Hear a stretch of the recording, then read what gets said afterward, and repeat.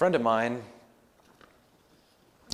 was going to enter the family business at a future time. His relative, who was already in the business and started the business, knew this and wanted to make sure that my friend was trustworthy, faithful, loyal, and that he could resist temptation. And so he did something that I'm not sure I can say that I've never heard done before by anyone else that I know, but he hired someone, a woman of industry, we could say, to go solicit this young man, to tempt him to be unfaithful to his God and to make some bad mistakes. And praise the Lord, he said no. And he stood firm in the face of temptation.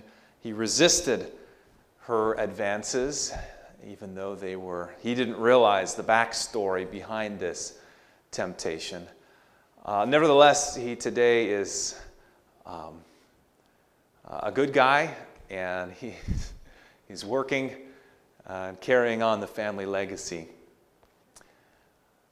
I share this because last week we started a sermon series through the book of James. And early on in these verses we saw that trials will come. Today James carries that on from external trials now to internal temptations. And it's the same Greek word that's being used in both verses.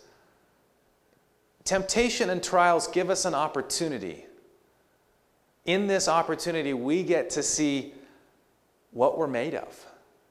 God, the rest of the world, gets to see, are we going to continue to be faithful, or will we fall with the trials? And as we discovered last week, God's intention, anytime trials come our way, is that they help make us better. That we become refined, that we get this endurance that helps us to take a horrible situation and find joy in the good that God is working in the bad situation. Find joy in the character development that God is working in our hearts. And so I invite you to open up your Bibles again to the epistle, not the gospel, as I was wanting to say. Again, the epistle of James. And we're going now to verse 9. James 1, verse 9. We've been talking about trials, and so these verses now in 9 through 11 may seem like a bit of an abrupt subject change. James in some ways has been referred to as the Proverbs of the New Testament, because Proverbs will talk about one thing and then it'll talk about another thing and then keep jumping around. In fact, James contains 108 verses total, and 54 of those have imperatives, which are commands, instructions for us. So literally half of the verses have this teaching and encouragement and instruction command for us to follow, much like it does in Proverbs. But nevertheless, I think we'll see that there is actually a connection as we get into it. Look at verse 9. Let the lowly brother or the poor brother glory in his exaltation. We've been talking about trials, and now James talks about poor, and he's going to talk about the rich. Probably the people in his day fell into one of those two categories. There probably wasn't much of a middle class, either the really rich or the really poor. And if you're poor, that's a trial in itself. But James flips it around, just like he does with having joy in trials and circumstances. He says the lowly brother, the poor brother, can glory in his exaltation. What did Jesus say in Matthew 5? Blessed are the poor in spirit. Blessed are the meek. Blessed are those who are persecuted. There can be great blessings from not having too much stuff. It's a lot easier for us to trust in God when we can't trust in our riches, because we have no riches. Verse 10, but the rich, they should glory in his humiliation, because as a flower of the field he will pass away. For no sooner has the sun risen with a burning heat than it withers the grass, its flowers fail, its beautiful appearance perishes, so the rich man will also fade away in his pursuits. It can be a trial to be rich because, well, there's a lot of temptation when you have extra money, but also it's a trial because life is uncertain. Riches can be there one day and gone the next. And his counsel to those who are rich is to be humble, because life is uncertain. So whether poor or whether rich, we need to keep in mind what sort of attitude we have.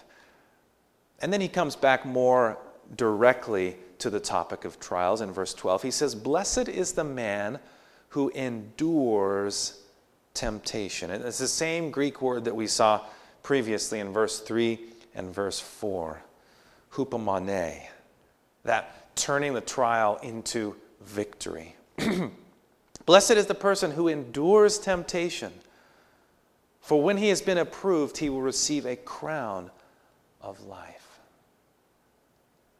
We saw earlier, trials help give us endurance. And now we're saying those who endure temptation will receive a crown of life. You know, the other trials that we have, the external trials of life, how we handle them helps prepare us for our internal trials. Right?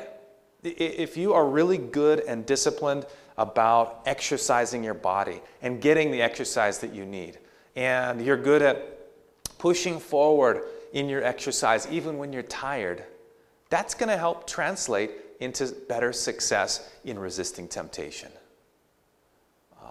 In control of your appetite will help control in other areas of life. Even just being on time for things, that self-discipline will help carry over into other aspects of your life. There's a blessing when you endure temptation. And it says, for when he has been approved. And it's the Greek word there for dokimos. It's used in connection with money changers. You know, in the ancient world, they didn't have credit cards and checkbooks and electronic exchange of money. They didn't even have paper money. What they had was metal. They had coins that would be made, heated up so they became liquid, poured into a mold, and then you'd pull out the coins when it had cooled. But there'd be little edges sharp parts you'd need to take off. But some people figured out, you know, if I just shaved off a little bit of this coin as it's in circulation, as I have it, I can save all the shavings, and pretty soon, if I do this enough, I'm going to have a new coin from the coins I shaved. And so there were these counterfeit coins, you might call them, that weren't of full value in the given weight. And in fact, in Athens, there were 80 laws passed in a century against these types of practices. So they were pretty pervasive, people that were trying to cheat the system a little bit. But there were certain money changers who said, no, I will not accept any currency that is not full value. And the person who said that, they were called dokimos. They were the person who said, no, I am not going to compromise. I am going to do only what's right. And so James takes that word. He says, the person who resists temptation, they will be dokimos. They will be this money changer who says no to corruption. And then at the end of it, what do they get? They get the crown of life. You'll recall Revelation 2:10.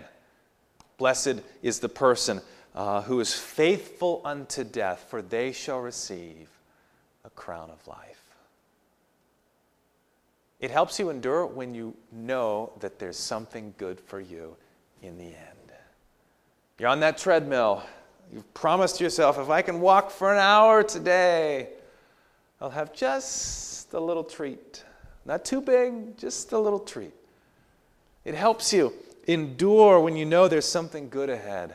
This crown of life, the Greek word Stephanos, you've probably heard it before. We mention it in connection with the laurel wreaths that are made for the victors in the Olympics. By the way, wouldn't we be watching Olympics about now if it weren't for COVID? But hopefully next year. But you know, there were other connotations to the word Stephanos in the ancient world. In fact, the Bible uses the word Stephanos. If you look in the Greek version of the Old Testament, it's used in other ways. There's the crown of joy, the Stephanos, which was relating to a crown sometimes with flowers in it that they would wear at weddings or at celebrations. So it's not just victory, it can also be a crown of joy. Also, Psalms 21:3, Jeremiah 13:18, it's a crown of royalty. Not just the diadem, but the Stephanos could be worn by those who were royal. Of course, it was a crown of victory, 2 Timothy 4:18, but it was also a crown of honor and dignity. In the book of Proverbs, this Stephanos is mentioned. Proverbs 1:9, Proverbs 4:9. Wisdom gives a man a crown of glory.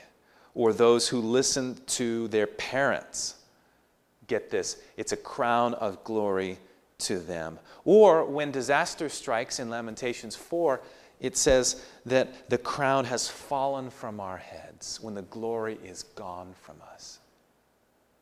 So we're promised, James says, if we endure, if we get through these inner trials, at the end of it, we're going to get a crown, a Stephanos. But it's not just a crown of victory, it's also a crown of joy. Won't we have great joy when we enter into the kingdom of God? That's a time of celebration if there ever was one. A time of victory. A time of royalty. Aren't we said that we will be called kings and priests unto God? We'll be royal and also a crown of honor and dignity. But of course, as you recall from Revelation, as the saints did there, the 24 elders, they're constantly throwing their crowns down before Jesus. So you better get used to picking that crown up. It's like at graduations where they toss their cap and they have to find it afterwards. I don't know what it'll be like in heaven. But we, because of Jesus, can have great joy. As we endure, we can be royal. We can have the crown of victory and one of honor and dignity. When we're tempted, it's good to remember there's a reward at the end. And we know this intuitively.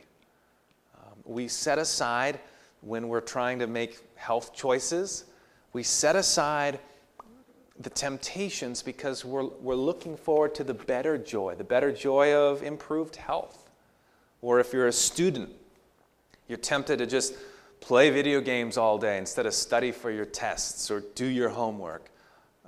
Because of the greater joy, the reward of passing your classes and having your parents be proud and learning and being able to get a good job, you ignore the temptation and you set yourself on a path to success. It's important for us as Christians, in the same way that we do that in other aspects of our life, to think about the reward.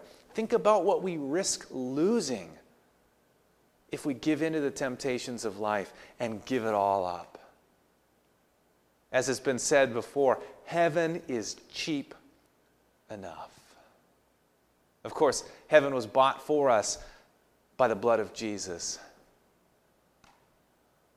But it's sad how easily people will disregard that for the trinkets of this world. So James says there's a blessing in enduring. And there's a reward for those who seek after God, promised to those who love him. Now verse 13. Let no one say when he is tempted, I am tempted by God. For God cannot be tempted by evil, nor does he himself tempt anyone. Isn't there that human temptation? I'm mixing temptation and tendency. It's a temptancy. There's that tendency to try and pass the buck on to someone else. God, why are you doing this to me? Actually, who's the one doing it? Verse 14, but each one is tempted when he is drawn away by his own desires and enticed. The enemy is not some external enemy, but the inner me that longs in the unrepentant, unconverted state that longs for sin. We've got this civil war going on inside of us. In fact, some of the ancient Jewish writings talk about these two kind of natures and tendencies, the Yetzer HaTov, the good tendency, and the Yetzer Hara, the evil tendency. Paul talks about that in Romans 7, this battle that's being waged within oneself. But it's interesting. It says God doesn't tempt anyone. But God certainly does allow us to go through trials, and he does test us at times. And the great preacher Spurgeon wrote about it like this. He said, Satan tempts, God tries. But the same trial may be both a temptation and a trial. And it may be a trial from God's side and a temptation from Satan's side. Just as Job suffered from Satan, and it was a temptation, but he also suffered from God through Satan, and so to him, it was a trial.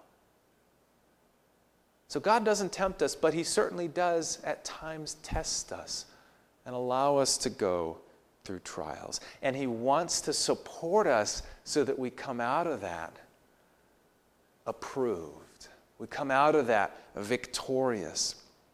We come out of it not having given in to these desires. Who tempts us? Well, mostly ourselves. Flip Wilson used to say, the devil made me do it. Now, the devil can't force anyone to give up their free will, their power of choice. He can entice us, but more often than not, we do enough enticing of our own. Verse 14 again, but each one is tempted when he is drawn away by his own desires and enticed. It's like the fishing lure that draws the fish and causes them to go after it, and then they find out they've made a horrible mistake.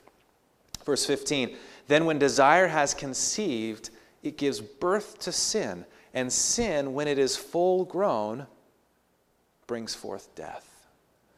There's these pregnancy metaphors that's being used here. Apparently there's a gestation period for sin. It's not a sin to be tempted, but when we dwell and pause on that temptation, the gestation period begins, and if we're not careful, it gives birth to sin and ultimately to death. Too many times we find ourselves just pausing and saying, I wonder what that would be like if I gave in to that temptation. And when you find yourself doing that, you are already on the path to sin. Don't stop to pause. That's why in other places in the Bible it says, flee temptation. Don't crawl away hoping it'll catch up to you. Flee, run away. Pray to God in that moment. Distract yourself. Don't pause. Don't think about it. Don't let it implant itself. It will give birth to sin, and sin leads to death. James says, there is a reward. Think about the reward. I remember we met a lady on the street one time. She was really down and out. We were doing some witnessing missionary work, and this lady had a real struggle with drugs and alcohol in her life. But she said, I keep this picture of my kids, and I keep it here, and when I'm tempted to go back to these things, I look at my kids and I think about them. This is what I have to lose if I go back into this old lifestyle. We need to have clear in our eyes a picture of Jesus, a picture of heaven, a picture of the glories that are ahead. As was sung earlier, the King is coming. There's nothing worth holding on to at risk of losing it all. Verse 16, do not be deceived, my beloved brethren. Don't be deceived by these temptations. Don't be deceived into thinking that God is the source of your temptations. God is the source of good. Look at verse 17. Every good and every perfect gift is from above. In fact, in the Greek, this is very poetic. Very poetic there. It comes down from the Father of lights, with whom there is no variation or shadow of turning. James says God is not the source of bad in our world. He's the source of all good. He may allow us to go through trials, but even that is to allow us to develop good in this bad world, to allow us to have joy as we overcome and think about that crown of life and grow and develop our characters and use our experience as a means of helping and blessing others. God is the source of every good and perfect gift. The Father of lights. It says no shadow, no variation or shadow of turning. Even the sun, as bright as it is, we see it in the day and we don't see it at nighttime. Or we see it in the day and then the clouds obstruct our view of it. There's variation with how we receive light from the sun. The stars seem to twinkle in the sky. But the light of God, there's no variation. You know, we have bad days and good days. I'll be the first to admit, I get grumpy sometimes. I'm not trying to be grumpy, but it just happens. Wake up on the wrong side of the bed. First of all, God doesn't sleep. And if he did sleep, he wouldn't wake up on the wrong side of the bed. There's no variation with him. It's always good. God is always on. He's always positive. He's always there for us. He's always loving us. He's not inconsistent. Never inconsistent. I remember I had some PT one time years ago, and wonderful guy, but sometimes he'd get a little grumpy. My friend went to the same guy, and you know, if it was a bad day, you just weren't sure if you wanted those specific neck manipulations done to you. And we kind of joked about it a little bit, but there were definite days when, like all of us, we have good days and bad days. But God never has those bad days. No variation. He's the Father of lights, and the gifts that he gives us are always good, even if we don't perceive them as good at the time of their giving. And finally, verse 18. It says, of his own will, he brought us forth by the word of truth. This is birth language. God brought us forth. We give birth to sin and death. God brings forth us by the word of truth, that we might be a kind of first fruit of his creatures. He brings us forth. Now, speaking specifically to the believers, the early Christian believers, the first Christian believers, they were the first fruits. What are the first fruits? Well, they're the first fruit that you get from your tree.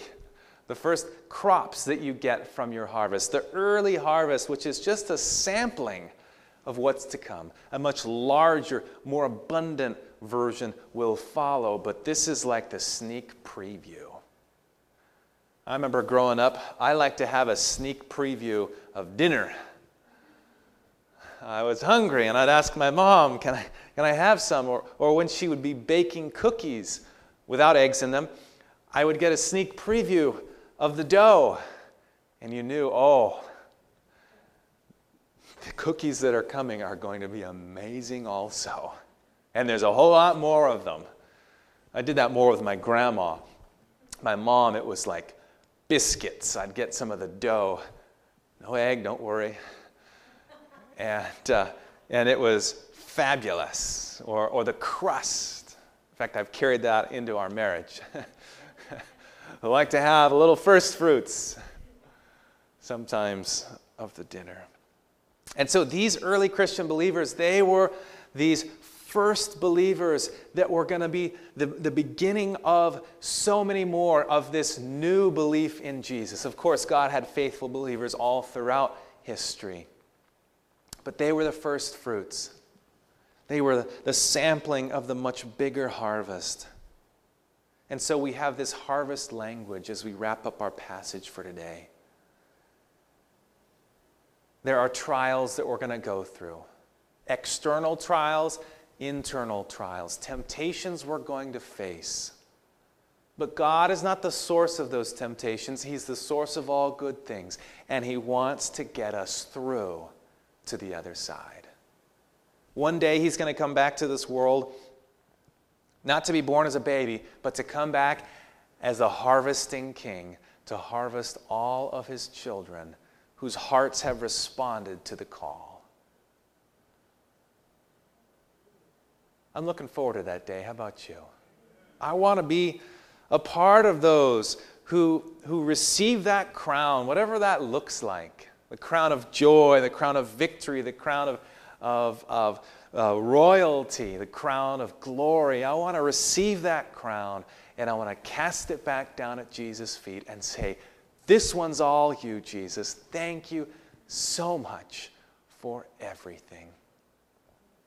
When we think about that glorious day, when we think about when He'll split the sky and descend to our world, doesn't it make the temptations that we face these days just seem really small? On that day, we'll look back on the things that we used to struggle with and we'd say, what is that in comparison with this? That's nothing. I can't believe I ever used to be tempted by that when compared to the glory that is here.